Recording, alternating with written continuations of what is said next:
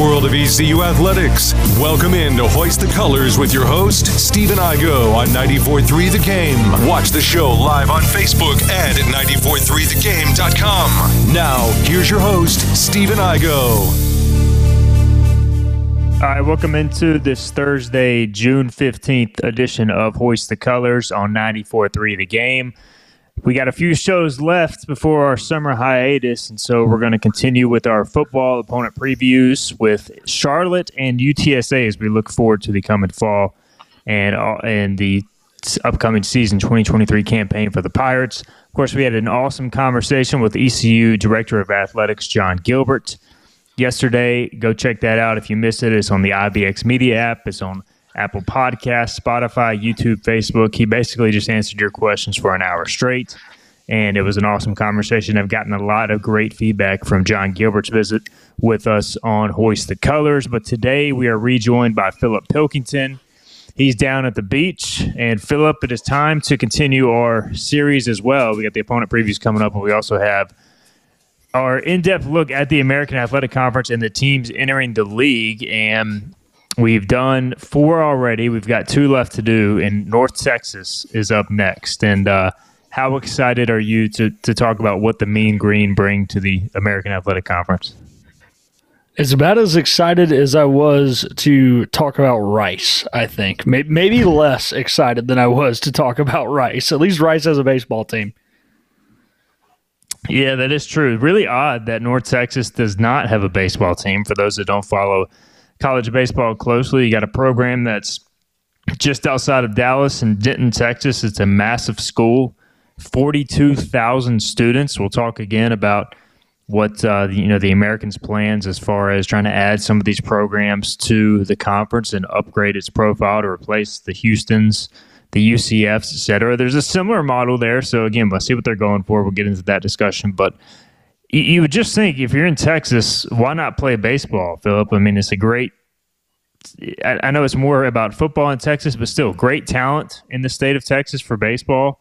Would seemingly be pretty easy to find some good talent there, but I guess these schools are just not willing to foot that bill right now.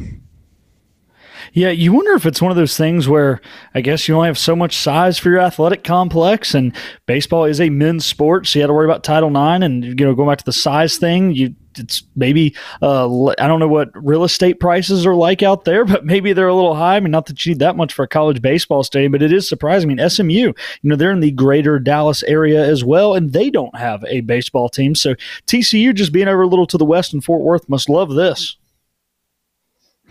So we're live on YouTube, live on Facebook. If you got a question for us, drop it, and we'll get to it again later in the program. Shortly, we'll be joined by Hunter Bailey from the Charlotte Observer. He covers the Charlotte 49ers. And we'll also be joined by JJ Perez, who covers UTSA later in the program for 24/7 Sports. But we're talking North Texas right now as we continue our series of the American Athletic Conference, the 6 new teams coming in. And North Texas, I think, along with Rice, just about as – I don't know. I mean, there's really nothing in common between those programs and ECU on the surface. At least ECU and Rice have played before. I don't know when the last time East Carolina played North Texas in football or basketball, or if ever. I'm sure it's been a long time if it has happened. But football-wise, they kind of have an interesting background. They actually used to be Division I, and they got demoted to Division I AA/FCS, and of course they moved back to Division I, the major Division I FBS level. And so they've had some ups and downs. They've had some good years. They're just over 500 overall as a overall program. They're just 3-10 in bowl games. They've got a brand new head coach this coming season after parting ways with Seth Luttrell, who had been there a long time. So another team entering the league, trying to find some success in a different way. And anything stand out to you about North Texas football, Philip, as you look at the Mean Green and what they bring to the table? Well, doing a little research here, they did actually come to Greenville back in 1979. The Pirates were victorious in that one, 49-16. So I guess there's a little history, is about as much as you can get. But, I mean, the only thing that really sticks out, I mean, at least they've been decent. They've been to bowl games 6 of the last 7 years, which is cool, I guess. But they're not going to big-time bowls. I don't think they're really going to bring much to the conference. I'm sure they don't bring a lot TV viewership-wise. I don't know what their attendance is like. I don't know if you have the attendance numbers in front of you there, Steven, but yeah, nothing really stands out. I mean, it's better than a bad team coming in. At least they've been to some bowl games, but I don't think they've been good enough. If you see a lot of the records here, 6-7, 7-7, 9-4, that's not enough to really, elevate the conference in a way where you're going to get respect from the playoff committee. Yeah, they've had their years here and there, especially under Seth Luttrell, where they were in the mix for a Conference USA championship, and I think even may have made the Conference USA championship a couple of times, but just not a consistently great program, which, again, it's hard to be consistently good in college football these days. Yeah, they made the championship last year, lost to UTSA 48-27, and, of course, went on to a bowl game and ended up losing that to Boise State in a pretty competitive game in the Frisco Bowl, 35-32. Yeah, I'm trying to look up some of their random games now just to see if they have any decent attendance. I'm looking at Louisiana Tech last year. They hosted them in mid-October, and Louisiana Tech, a decent team. The attendance was 16,000. So, I mean, their stadium holds 30,000. It's a decent stadium, but definitely for a school that has 42,000 students, Philip, to only be drawing 16,000 fans to your game. I know it's a similar commuter school to Charlotte. UCF used to be a big commuter school, and eventually those students got behind the program. So I'm sure that's the model, what the American's going for. Hey, we got this huge market team, big school, huge enrollment, 32,000 undergrads, 42,000 total students. If this program invests and has the success it's capable of having, maybe it becomes the next UCF. But right now, maybe if you're the American, you're just looking at, hey, if we take all these schools and just one or two of them work out in a big way, maybe it's worth it. I don't think they're going to hit a home run with all 6 of these programs, but I guess the potential is there going forward. See, I get what you're saying, but I just don't see that with North Texas because I think they are in too much of a hotbed for college athletics. I think Texas is one of those states where it's like, if you didn't go to A&M, Tech, TCU, you're a Texas fan. And, unless your parent is a diehard, everybody in your family has gone to North Texas for all these years, you're probably a Longhorns fan. Or if not, being in the greater Dallas area, you're a TCU fan. I don't know. I mean, yeah, I get what you're saying. You're talking about it more from a success thing than a fan thing, and I get that. But, it's so hard for athletic programs to have a lot of success when there isn't much of a fan base because it's just harder for them to put a lot of money into it. It's harder to get big time recruits when nobody shows up to the games. I really don't get this one. I mean, basketball, I know we're going to do that in a second, has been a little better, I guess, but yeah, Texas is one of those states, man. It's a prime college athletics state, and it's prime for the big-time schools that have been playing at the highest level for over 100 years. Yeah, and that's the thing, too, is I think anytime you're in a major area like North Texas or UCF, you've got great access to talent, and if you can have enough success, like all those guys that go to big schools out of high school, if they want to transfer back home somewhere they can play, they can go to North Texas, close to home, right outside of Dallas, whatever, maybe they're from Houston or whatnot, and it's a drivable distance. So you have great access to talent there. It's just, I don't know. I mean, is it really ever going to become the next UCF like the American may want it to be, or even the next Houston, which never, despite having a lot of success, never really had a great home field advantage or fan base. So maybe it doesn't matter at the end of the day if you win on the field. But it just seems like North Texas, Rice, I don't know if they're going to get there, but again, huge school, huge enrollment. I can see what the Americans going for. Let's talk about the North Texas basketball team. That was the team that really shined this past year, 26-7. They made the NIT just on the outside of the NCAA tournament. They went to the NCAA tournament back in 2001. They've been to a handful of NCAA tournament appearances all time, Philip. So this is another quality basketball program. We talk about, football has been decent. Basketball has also had its ups too. Yeah, and this is, I think, the one where it is much easier for a team who is just good enough to elevate the conference. You know, a team who's winning 6 to 7 football games doesn't really elevate your conference and make you nationally relevant. But if you can have just enough teams that are squeaking into the NCAA tournament here and there to give you a multi-bid league, I think that's important. And the fact that they've lost a combined 14 games in the last 2 years and won the NIT a year ago is just going to get enough respect from the committee put on the conference to, I think, help the conference. So I wouldn't say excited about, you know, North Texas coming in basketball, but I see it more, and I see where the conference can actually have a little benefit from this, and it's something I really can't see in football.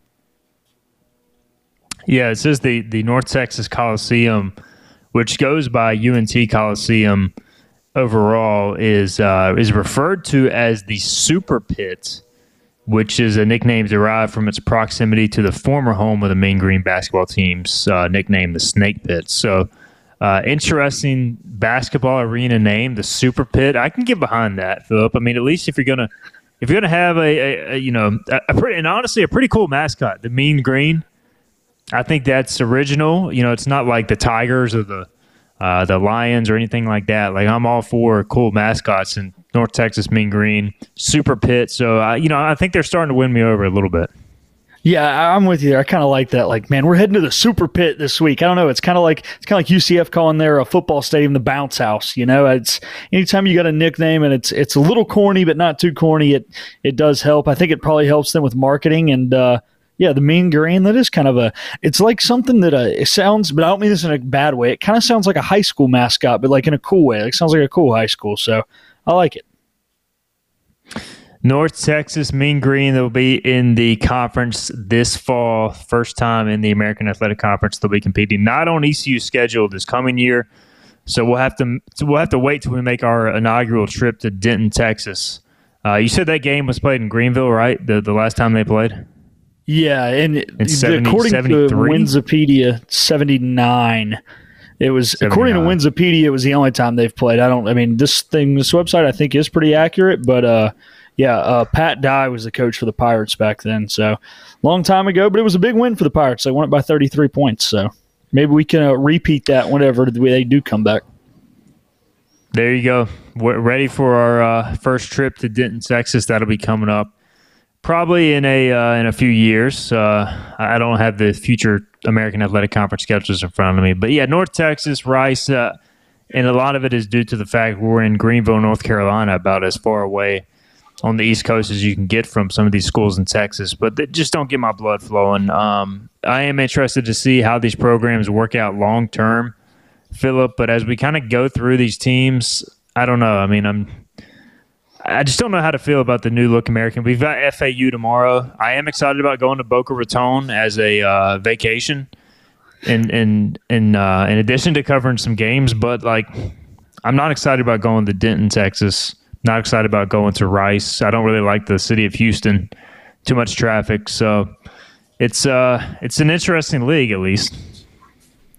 No, it is. And I think the only way we're going to really enjoy our trips to Denton, Texas is if somehow that game's on a Saturday and the Cowboys are hosting one of our NFL teams Sunday. Maybe we can get a Cowboys-Broncos or a Cowboys-Panthers matchup that weekend, and one of us can see our NFL teams play. That's about all I can hope for, as bad as it sounds. Or the Rangers are hosting either your Mariners or my Red Sox in the playoffs, and the game's in October. That'd be pretty cool. But that's about it. That's all I got. And that's just it shows you how bad it is. I have to literally reference maybe our professional sport teams will be in Dallas that day.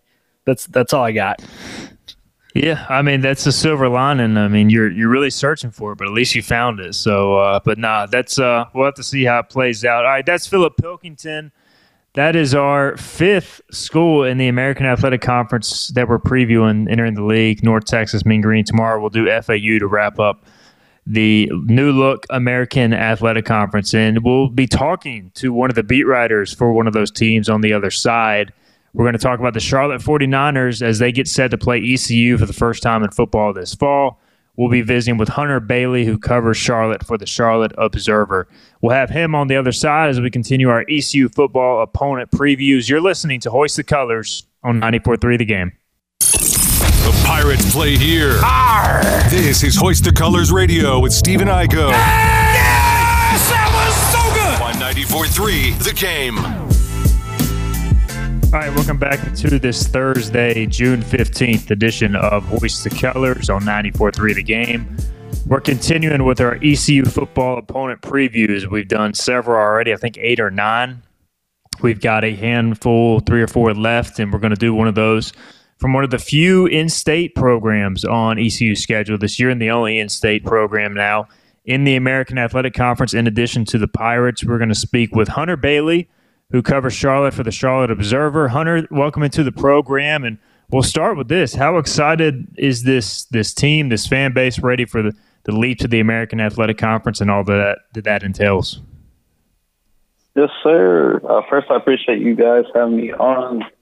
But as far as the fan base goes, there's a lot of excitement for this, and I really think one of the biggest reasons, outside of joining a better conference, is to match up with an in-state rival, or maybe not even a rival, but just an in-state opponent, to have that kind of natural game each season.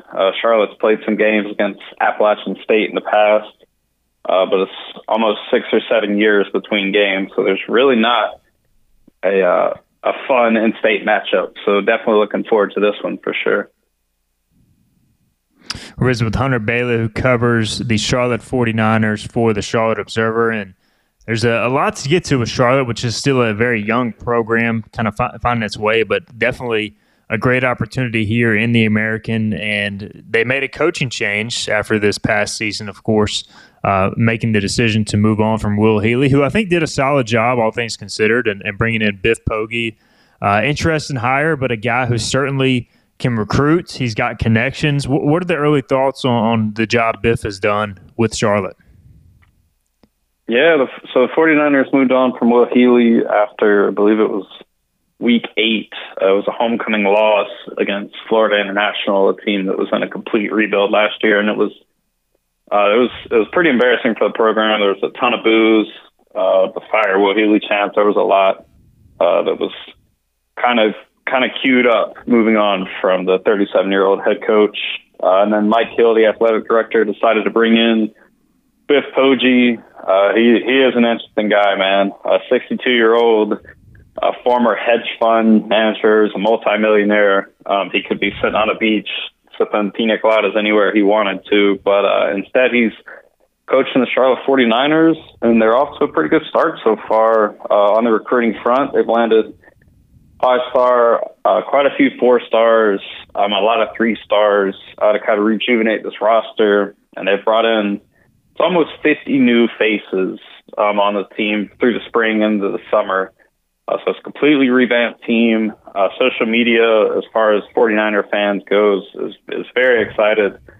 I'm interested to see how it plays out on the field first year in the American. Obviously, they tougher schedule than they have road trips at Maryland and at Florida in the non-conference. So it's no small feat for the first year, but there is a lot of optimism around Poggi right now. Yeah, I was going to ask, you look at the schedule, Hunter, and you bring in so many new faces, which, like, as you say, it's exciting. It's got to also be a little scary because football, if you're not meshing well together, if you're not playing as one unit, it can go sideways pretty quickly. I guess the good news is they open with South Carolina State, which is a winnable game, but then at Maryland, Georgia State's not an easy team. At home, at Florida, at SMU, Navy, at ECU. That's a pretty brutal stretch to open the season. So how important is it, do you think, for Charlotte just to have some success, build some continuity early on? Definitely. I think South Carolina State being the opener is huge. They could win that game by a couple scores, get some momentum going. But you're right. It's tough after that. Even getting further into the schedule, there's really not a great span where you're like, they should win this and this and this game. And that's also part of it because under Healy and even prior to Healy, Chris Reynolds was the quarterback of this team for, it felt like, 47 years.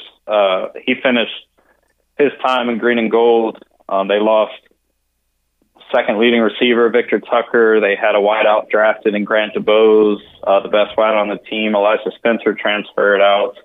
There's been a lot of moving pieces, and we really all the media and fans have seen is the spring game, which was via draft. So you couldn't really see the full units on each side, and you only saw 7 throws from the presumed quarterback 1, who is Jalen Jones. So in my opinion, it's really hard to set any expectations. The expectation that I've seen so far is from Vegas, and they set the over-under win total at 3. I mean, when you look at the roster on paper, you want to trend above 3 in some of the games that they have on that schedule, but it's hard to set any kind of expectation, and just exactly what you talked about. There's the short period to mesh a lot of new faces, and then there's a lot of returning faces who are going to have to accept new roles on the team under a new staff, and I think it's going to be really interesting, and I think that if you can find a way to get Georgia State and South Carolina State in that non-conference and at least have strong showings at either Maryland or Florida, you set yourself up for the American gauntlet of a schedule, in my opinion. We're visiting with Hunter Bailey, who covers the Charlotte 49ers for the Charlotte Observer. And Hunter, there's a multi-step plan to kind of the facilities with Charlotte, especially Jerry Richardson Stadium, over the course of several years, and what they're trying to do there with the athletic facilities and continue to upgrade. What have the crowds been like as far as the energy within the stadium? How's the support for football been? Again, a newer program, so I'm sure it's taking some time to build that support. But what are the crowds like? What can East Carolina fans expect when they make the trip there in a couple of years? I think that without a shadow of doubt, it doesn't matter if Charlotte is winless or is 7 or 8-0. If they were to play ECU, that stadium is going to be jam-packed. There's a lot of Pirate alumni in Charlotte, and there's a lot of people I think that would travel for that game. As far as the stadium itself, it's currently Richardson Stadium seats 15,314 fans, which is the smallest in the FBS. As you mentioned, they're working on expanding to double the capacity up to 30,000. They're going to add another level, expand, add some suites, a lot of different things like that. And the funding, I think that rolled out a little over a year ago. The funding for that is still in process. They haven't given us any information at all on the standing as far as that goes.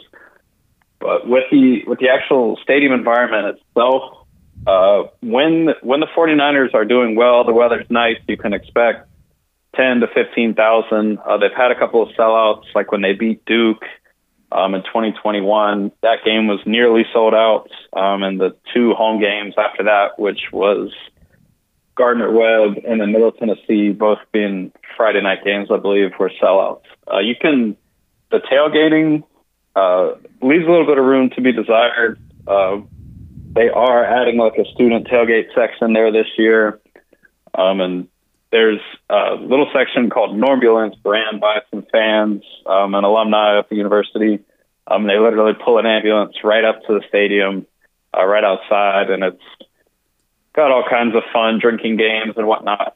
So overall, the environment's pretty good. Like I say, it leaves a little to be desired, but when the program is good, they are bringing home some wins, like the start of the 21 season when they got off to a 4-2 start. There were a lot of fans in attendance, and if things continue on this path with Poggi, you hope that happens again this year. East Carolina will host Charlotte on Saturday, October 21st in the inaugural meeting between the two teams in football. Let's talk some personnel before we get you out of here, Hunter. You mentioned Jalen Jones, the quarterback transfer from Bethune-Cookman, who has a background with Poggi, of course, having gone to St. Francis Academy, which is where Poggi used to coach. So is he kind of, you mentioned he's kind of the presumed number one starter. Are there any guys really expected to push him at quarterback, or is it more just his job to lose? So when spring began, there were 3 quarterbacks in the room. It was sophomore Xavier Williams, who started some games last year for Charlotte and was showing some promise. James Foster, who's a Texas A&M transfer. He had been with the program for a couple years. And then Jalen Jones, as you mentioned. In the spring game, Jalen Jones got the first team reps. He was clearly the best of the three. I think he completed all 7 of his passes. And Poggi had a lot to say about him following the spring game, calling him a showstopper, saying he was going to make a lot of plays for the team this upcoming season. And then about a week, 2 weeks later, both Xavier Williams and James Foster were both in the transfer portal. Xavier Williams landed at UCF. I'm not sure if James has landed anywhere just yet. But after that, Charlotte added Micah Bowens, who is a Oklahoma transfer. He's got 3 years of eligibility left. Looking forward to seeing him throw the ball. And then outside of him, there is Carson Black, I apologize, he's a Fort Mill. He's actually a true freshman. They flipped him from Memphis this past cycle. So those are the 3 now, but Jalen Jones, I assume, will take the first snap of the season for sure. You mentioned all the new faces as well, a lot of transfers coming in. Is there really any area where they made the biggest improvement, at least on paper, in terms of adding those transfers? You're kind of looking forward to seeing how it plays out with the season? Yeah, I think it's the front 7 for sure. They added, on the defensive side of the ball, they've added quite a few faces on the defensive line, most notably Yabi Oki. He's played some ball at Alabama first couple years of his career, transferred to Michigan, had some sacks there last year. He's connected with Poggi from his St. Francis days and then his time at Michigan. So definitely looking forward to seeing him. He plays defensive end. Opposite him is Damon Clowney, who played a few years at Ole Miss under Lane Kiffin. And one thing I will say, too, is there is an HBO documentary called The Cost of Winning that focuses on Poggi's time at St. Francis. And a lot of the players on this roster now, I believe it's 7 or 8 of them, were actually featured in the documentary, Clowney being one of those. As far as the linebackers go, they've added quite a few, the most notable being Demetrius Knight coming from Georgia Tech. There's been a lot of talk about his play at practice. And then there's a couple others as well from Michigan and a couple other Power 5 programs. The biggest issue with the 49ers the past 2 to 3 seasons is they could not rush the passer since Alex Highsmith played his last downs in green and gold. And I think if they're going to have any success at this level in the American, it's going to start there. So I think that there's been a huge emphasis put on getting to the passer and stopping the run. Hunter, while we got you here, I want to ask you about the unlikely basketball opening situation at Charlotte where Ron Sanchez steps down from his position. Kind of odd timing on that front, at least, from the outside looking in. He had some success. He's gone back to Virginia to be an assistant coach under Tony Bennett again. Any idea kind of what happened there that led to that decision, especially with the move to the American and them coming off a pretty good season? It would seem to be a good time to be the Charlotte basketball head coach, and it's a program with a lot of tradition. But what's kind of the outlook there and just the surprise of the timing of that move? Yeah, Tuesday around lunch, man, I was just trying to have some food, and the next thing you know, it's time to write a story. The move from Ron, I sensed a separation coming. Whether I didn't expect it would be this year. I thought he was safe. Following, you mentioned, pretty high watermark for the program, at least in the 2000s, 22-win season, won the CBI, and there was some momentum from there until about 3 or 4 days after the CBI, when leading scorers and rebounders Bryce Williams and Ali Khalifa both entered the transfer portal within 48 hours of each other. Williams landed at Nebraska, Khalifa landed at BYU. And that was kind of like, all right, your momentum is halted. You're joining a new conference. You got to find some new folks to come in and fill these roles.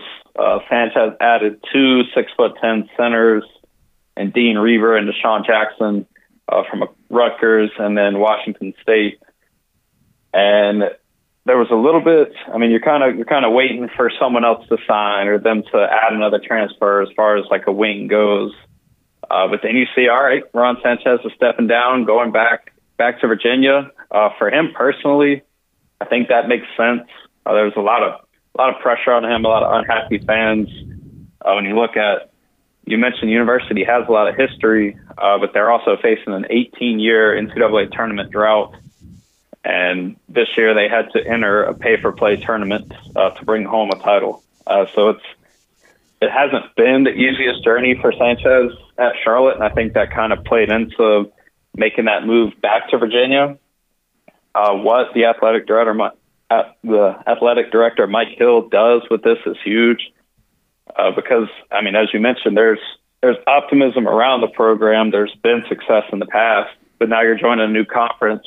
You have a very quick turnaround to hire a head coach, and there's all hands on deck to get that hire made, whether it's an outside candidate or it's an interim head coach, Aaron Fern, getting a chance at the job. So we'll definitely see. But I expect this to be done either at the end of this week, so tomorrow, or very early next week.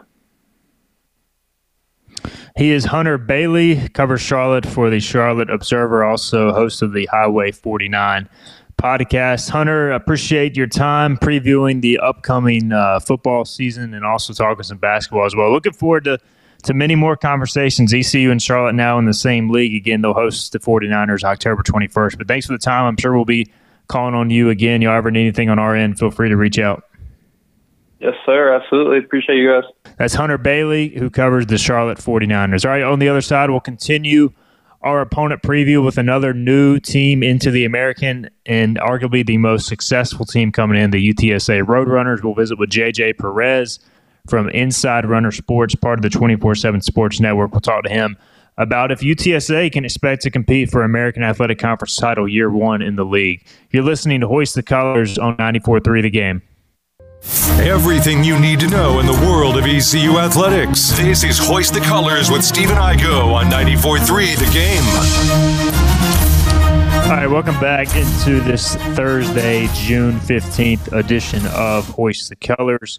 We're rolling along, and we are looking to reach JJ Perez, who covers UTSA. We just had a good conversation with Hunter Bailey, who covers the Charlotte 49ers. JJ covers UTSA. We're trying to reach him. Clark, our producer, trying to reach out to him and get him on the line and talk about UTSA, which ECU will travel to this coming season. So we'll look forward to that conversation when and if we can get JJ on. Until then, I'll give you a recruiting update. It is a huge recruiting time for East Carolina athletics, especially the football program. And if you're not familiar with hoistthecolors.net, of course, our show is called Hoist the Colors, but we run the website Hoist the Colors, and a lot of our focus this time of year comes on recruiting. And right now we're actually running a 60% off special on hoistthecolors.net for an annual subscription, and you can sign up there and get all of our in-depth recruiting content. And really, you can't find ECU recruiting information in depth anywhere else. So a lot of our recruiting content is VIP oriented. We've got over 1,300 subscribers, along with our free articles that we do for just the general public. But a lot of our recruiting in-depth info and in-depth scoop is available behind that paywall. So we're running a 60% off special right now, hoistthecolors.net. That will expire at midnight. So if you're listening, you've been on the fence, I can't recommend enough to jump on now. That will take you through this recruiting period, the next football season, basketball season, and baseball season, and really up through recruiting. And what's happened in college football now is June has become the hot recruiting month for high school recruiting. You're seeing guys commit left and right. Well, the reason this is happening is because you've got all sorts of official visits happening across the country at multiple schools right now. And it's just a scenario where, guys are wanting to commit before their senior season. July is a dead period, so you're seeing a lot of players commit in June. That's what's happening at ECU right now. The Pirates have now 3 commitments who have announced their decisions. There's also a silent commitment as well who has told the staff he's committed but hasn't announced publicly, so we're on the lookout for that. We have coverage for you there on hoistthecolors.net with that situation. But thus far, the guys who have announced their intentions to attend ECU as part of the 2024 class, wide receiver Trenton Cloud, a 3-star prospect out of Northwest Guilford. In Greensboro, North Carolina, Cole Hodge, the quarterback prospect out of Christian Academy of Louisville, is the latest to commit. He's a 3-star quarterback prospect out of Christian Academy of Louisville. And then Peyton Reeder out of Metrolino Christian Academy in Indian Trail North Carolina. So those three Pirates or future Pirates have committed, and there's another offensive lineman, I think, who should announce soon. They've also got 5 official visits coming in this week. Starting today, we've got that report for you on hoistthecolors.net. All right, I believe we got our guest on the line. We'll have more recruiting talk in our final segment, but we've got JJ Perez, who covers UTSA for Inside Runner Sports, which is part of the 24/7 Sports Network, just like Hoist the Colors. JJ, we got to start with this UTSA program, this fan base. There's been a lot of buzz about them joining the American. Just how excited are they for this fall to start competition in a new league? Yeah, absolutely. Thanks for having me, guys. It's a big moment for UTSA's history. I mean, they've only been playing football for 11 seasons, and for them to be able to move up to the American is really huge. So there's a big countdown here in San Antonio to July 1. I think they've already got some of the logos on some of the fields and the basketball court and their practice facility, and just excitement with the added exposure in this conference. You know, the more, revenue this conference generates than Conference USA, and just kind of looking to continue to build the athletic program up. Yeah, we had the East Carolina Athletics Director, John Gilbert, in studio yesterday, and, he kind of said the big appeal for the American above the other or other leagues like Conference USA, Sunbelt, is just the amount of money the teams get off the TV deal. And UTSA had a lot of success in football, even with the money they were making in Conference USA. And, one of the things that impresses me most as I watch UTSA games since really the announcement was made they would be joining the league is the fan base. I mean, this is a young program, JJ, but the fan base in San Antonio has gotten behind them. It seems like there's a ton of energy inside the Alamo Dome when they play. So can you just speak to that and kind of what the buzz is there? It seems like a really good fan base that has supported that program early on.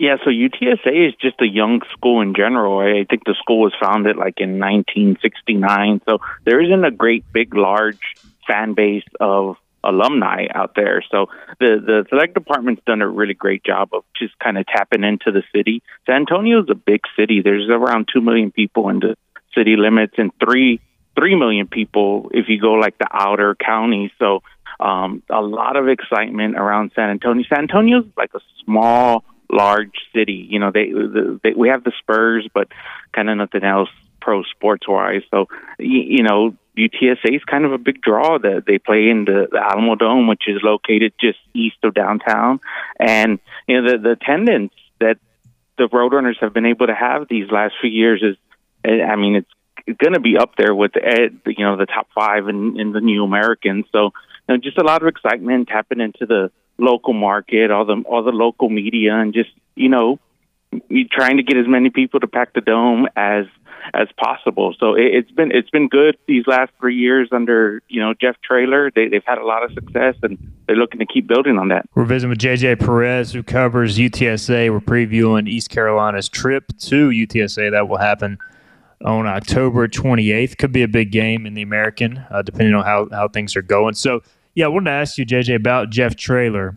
Big success in 3 years there, 7-5, 12-2, 11-3, and back-to-back conference titles. And usually in some situations like that, you'll see the head coach get poached by, quote-unquote, a bigger school. But Jeff Traylor's been able to stay there. UTSA has been able to retain him. Have they just heavily invested there? Is there just a high sense of loyalty with Jeff Traylor? How do you diagnose that situation right now? Well, it's a little bit of both, right? So the Power Fives have come to try and poach him away, and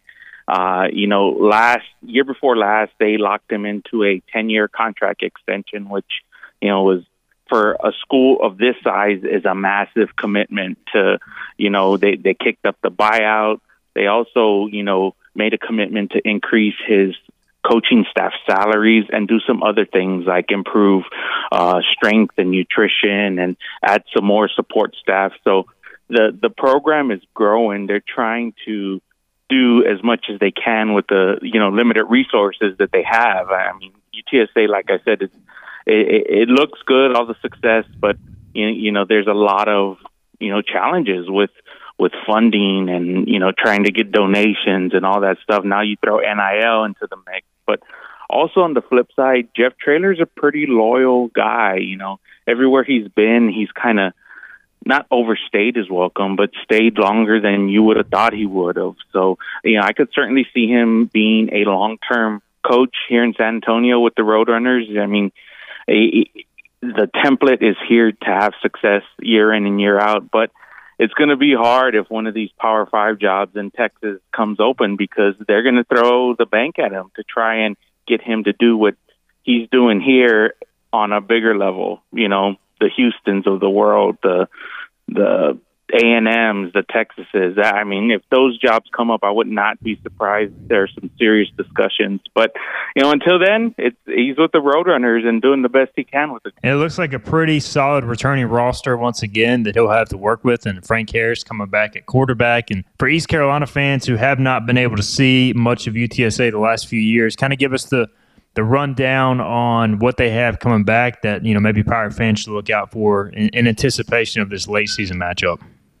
Yeah, just a lot of the returners that, contributed to the last two championship teams are back. So, I mean, it's going to be a pro-style offense, a multiple spread offense. Quarterback Frank Harris has been here in the system the last 4 seasons, and they're going to spread the ball around the field. They got a pretty good running back, All-American, freshman All-American, and Kavorian Barnes. Got a pair of good wide receivers that were all conference last year. So, offensively, they're going to be multiple. Defense is where the question is. They had, they gave up some things, some yardages and some big passing plays. So can that defense kind of perform to the level that they've been able to in the past? Those are the questions. But, really it's going to be, what can Frank Harris and the offense do? And we all know quarterback play is huge with, college football, and especially at this level. So that's how they're looking. I would expect them to be competitors in the New American for sure. Yeah, I'm looking at their non-conference schedule, and they've played a tough non-conference the last few years, JJ. And tough again this year, opening at Houston, which I know that was a thrilling game last year, coming up just short at home. Now they go to Houston. They play Texas State, which should be a winnable game, but Army's always tricky.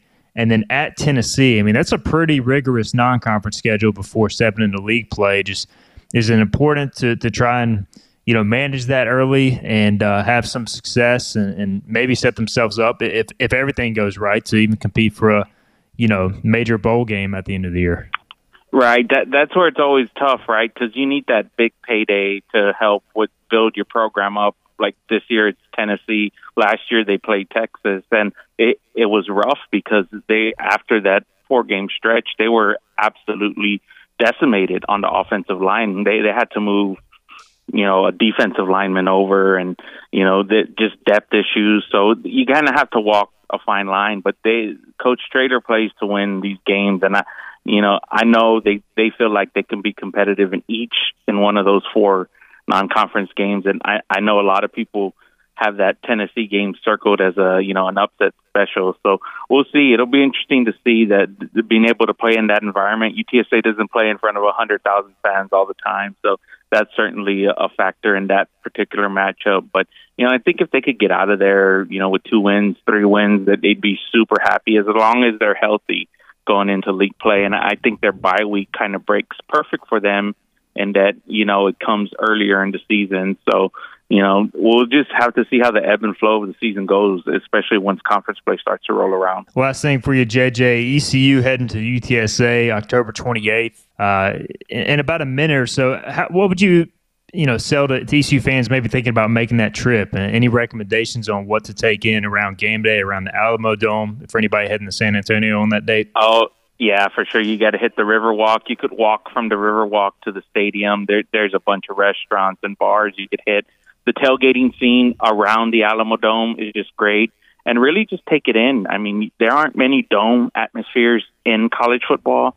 This place has fantastic sight lines. Like any lower level seat is great. The upper level, the club level seats are fantastic. And you're in air conditioned all day long.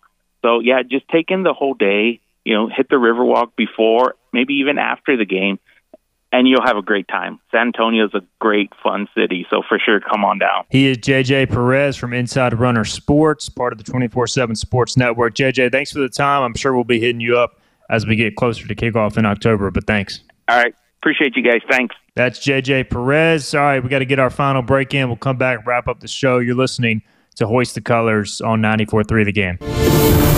We're live with Stephen Igo on 94.3 The Game. Hoist the Jolly Roger! Now, back to Hoist the Colors.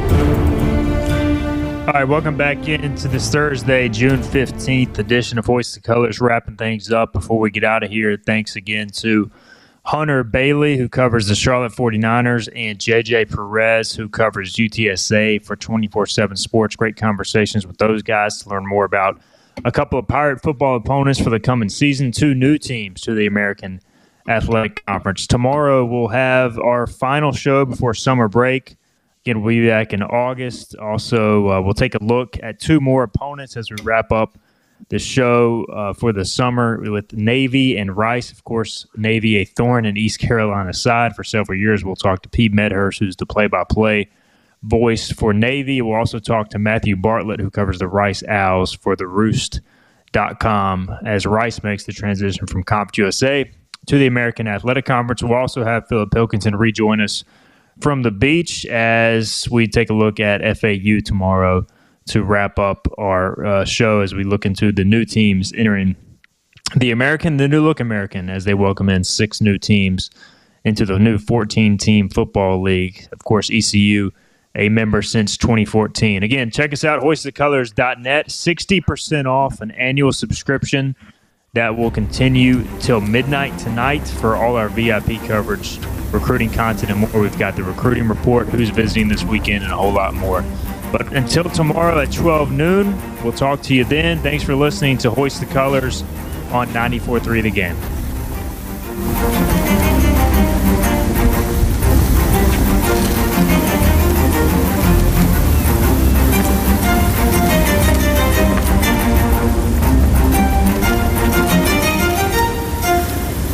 This has been Hoist the Colors with your host, Stephen Igo. Tune in weekdays at noon for all things ECU sports. Get a recap of the show at 943thegame.com, on Twitter, Facebook, or anywhere you get your podcasts. We're back tomorrow with more of Hoist the Colors on 94.3 The Game.